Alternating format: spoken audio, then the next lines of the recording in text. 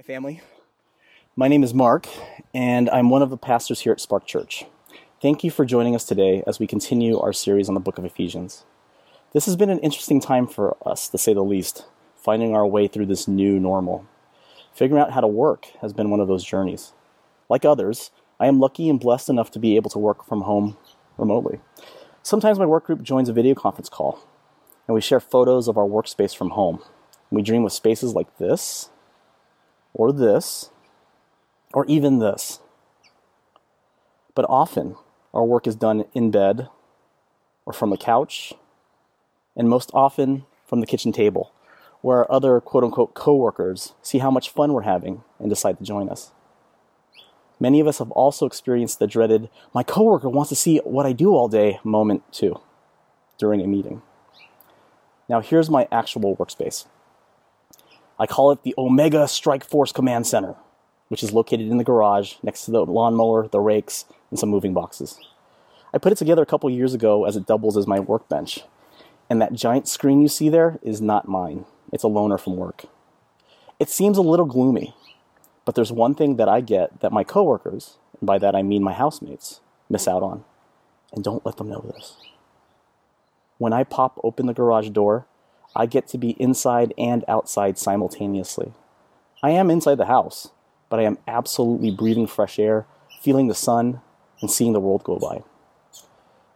This is my view for about 8 hours a day.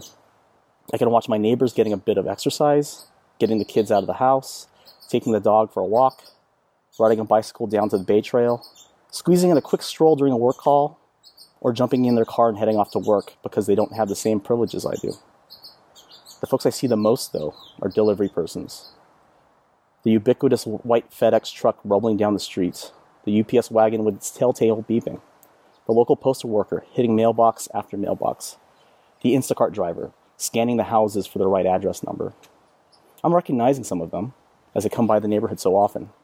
Sometimes they greet me with a wave and a smile, and sometimes they're all business and offer a stone-cold nod. What's common to all of them? They're all in a hurry. Carrying packages to eagerly waiting people is a no-nonsense job. But to catch us all up, we're discussing the book of Ephesians, a letter from the Apostle Paul to the church at Ephesus. In the first 2 chapters, Paul has been speaking of unity. Who are we to Jesus and one another? What does Jesus mean to us? In short, Paul's message is that Jesus stands above any power or dominion, both in the physical and the spiritual world, across space and time.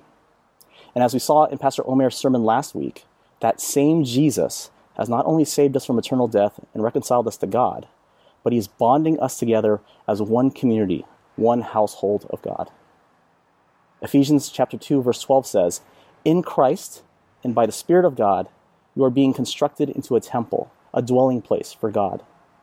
Like timbers and stone, we are being joined together, using Jesus as the cornerstone that sets the standard, and built upon the work of the apostles and prophets.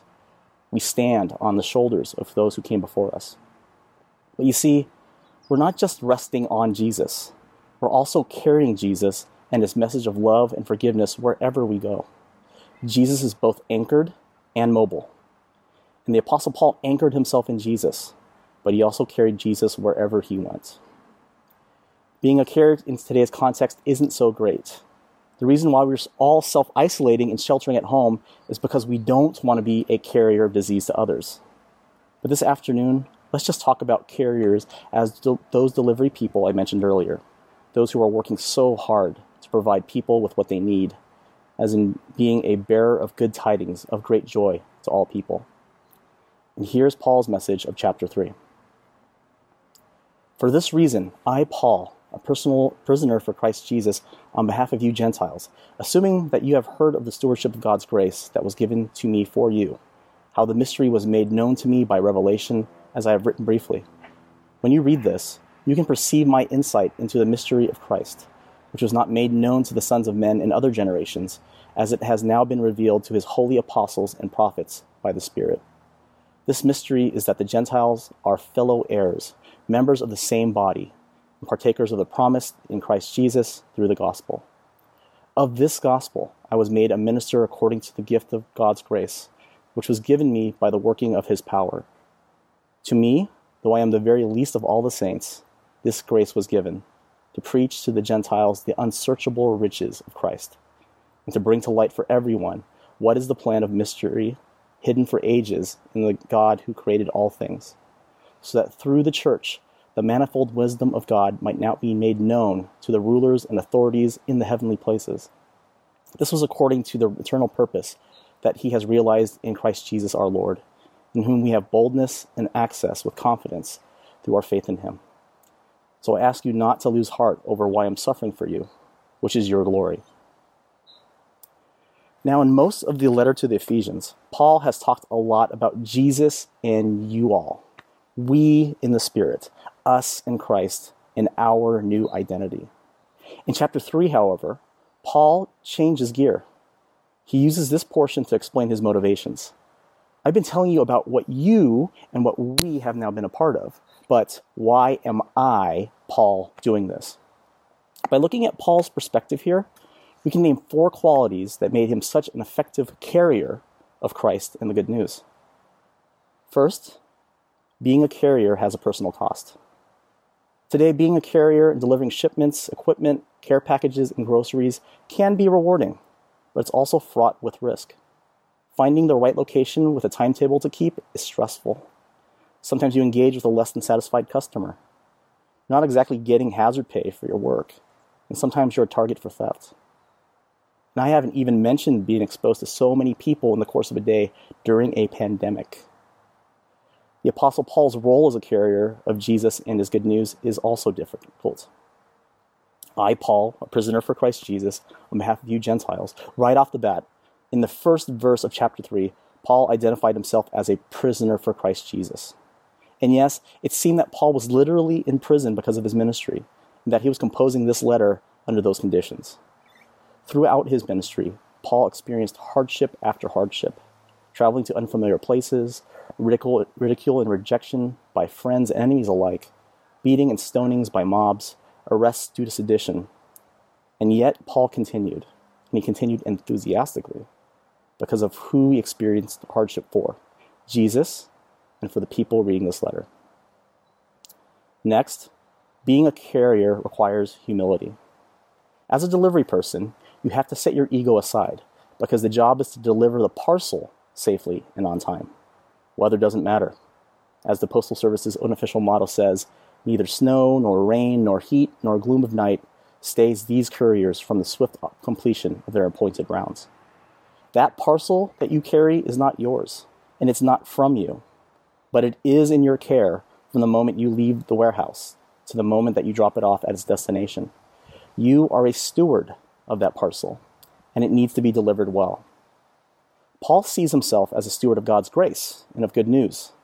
And of this good news, Paul says, "Of this gospel I was made a minister according to the gift of God's grace, which was given me by the working of his power. To me, though I am the very least of all the saints, this grace was given, to preach to the Gentiles the unsearchable riches of Christ." Here, Paul paints himself as the least of Jesus' family. But honestly, he has a little more self-confidence than that. I would say that in some cases, he sounds kind of full of himself. In another letter to another church community, Paul says, "I myself have reason for confidence in the flesh.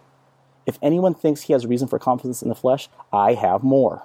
Circumcised on the 8th day, of the people of Israel, of the tribe of Benjamin, a Hebrew of Hebrews, as to the law, a Pharisee, as to zeal, a persecutor of the church, as to righteousness, under the law, blameless." But despite this high view of himself, Paul also has humility. "But whatever gain I had, I counted as loss for the sake of Christ." There's nothing wrong with knowing who you are and being proud of your background or what you accomplished. But in order for a carrier to deliver their parcel as intended, they have to sublimate their own ego. Because what is important is not them, but the parcel itself. That leads to our next point. A carrier has to appreciate the contents of his parcel. As a carrier, you can't be like Brad Pitt in the movie Seven screaming, "What's in the box?" No, you have to know what you're carrying. If you're delivering a phone charger, that's one thing. If you're transporting a heart for a heart transplant recipient, How you take care of that parcel is a matter of life and death. Even things that do seem mundane, like that phone carrier or charger, or a webcam, or a frying pan, or a load of groceries, or a care package from a grandparent. Those really are important. That parcel can keep someone employed, someone fed, and someone feeling loved. What was Paul carrying to the people he encountered? A mystery whose revelation changed all of humanity. This mystery is that the Gentiles are fellow heirs, members of the same body, and partakers of the promise in Christ Jesus through the gospel. We followers of Jesus in the 21st century don't appreciate the magnitude of this. And of course we don't. We are 2,000 years removed from this revelation. Christianity has been dominated by non-Gentile voices, that is, Western European male voices, for the last 2,000 years. And pretty much everyone listening to the sound of my voice is not Jewish, but Gentile. So this revelation isn't much of a revelation to us. It's the experience that we have lived collectively for almost 2 millennia. It's like saying to someone, Darth Vader is Luke Skywalker's father. In 1980, the response would be, oh my gosh, he is? Well, that means that his greatest enemy is a part of his family. Oh, I have to sit down for this. In 1984, 4 years later, the response would be, yeah, that's crazy, huh? Yeah, I wonder how they'll address that in the next movie. 20 years from then, 2014, 30 years from then, 2014, the response would be, who's Darth Vader? Oh, look, Adele did a cover of Let It Go from Frozen, and she tweeted it to all of her fans. In the same way, the inclusion of Gentiles into God's promise is the norm for us. We don't think much about it. But put yourselves into the shoes and into the lives of followers of Jesus of the first century, who are now forced to wrestle with this idea. Jesus, as God, made himself known to the Jews. His followers were primarily Jewish. He was an ethnic Jew, living out a Jewish faith, worshiping the God of Abraham, Isaac, Jacob, and Moses. He taught using the Hebrew scriptures, elaborating and expounding upon them. He lived in a Jewish culture, which generally excluded Gentile influence as tainted or corrupting, and kept Gentile individuals at arm's length, or avoided interactions with them altogether. And now you're telling me that Gentiles are not only part of this promise made to Abraham, but they're also equal to the Jewish members of this community? I have a problem with that. This mystery would change the entire community, how they thought, how they lived, how they interacted with one another and the world around them, and even how they worshiped God. Paul emphasizes the magnitude of this change by saying, you can perceive my insight into the mystery of Christ, which was not made known to the sons of men in other generations. And, to me, this grace was given to bring to light for everyone what is the plan of mystery hidden for ages in God who created all things, so that through the church, the manifold wisdom of God might now be made known to the rulers and authorities in the heavenly places. You want to talk about impact? According to Paul, God kept this universe-changing mystery hidden from everyone. No one who lived before Jesus, from the beginning of recorded history, knew the secret. No one in the spiritual world, the rulers and authorities of these heavenly places, knew this secret. Who did God reveal this mystery to? Christ's apostles and prophets by the Holy Spirit. These are not historical figures to these people. These are contemporaries of theirs. They are contemporaries of the Christians in Ephesus. And how was this? This was according to the eternal purpose that God has realized in Christ Jesus our Lord, in whom we have boldness and access with confidence through our faith in him. That, my friends, is the parcel, the package that Paul is carrying. This mysterious knowledge is not simply something that humanity would have eventually discovered. It's something that God meant to reveal in and only through Jesus. This mysterious knowledge changes our understanding of God in his entire universe. With it, Jesus doesn't reveal something for us to ponder. No. With this knowledge, Jesus initiates us into a whole new world, into a whole new way of living, into a whole new community. And all regardless of ethnicity, gender, class, or background, all are welcome to know it and to live it. Do we, living today, recognize the value of the parcel that we carry? We bear Christ and his message of inclusion to everyone we encounter. But how much do we really comprehend the weight of this? We know this mystery that has been held in secret for all of eternity, and we say, I've known this my entire life.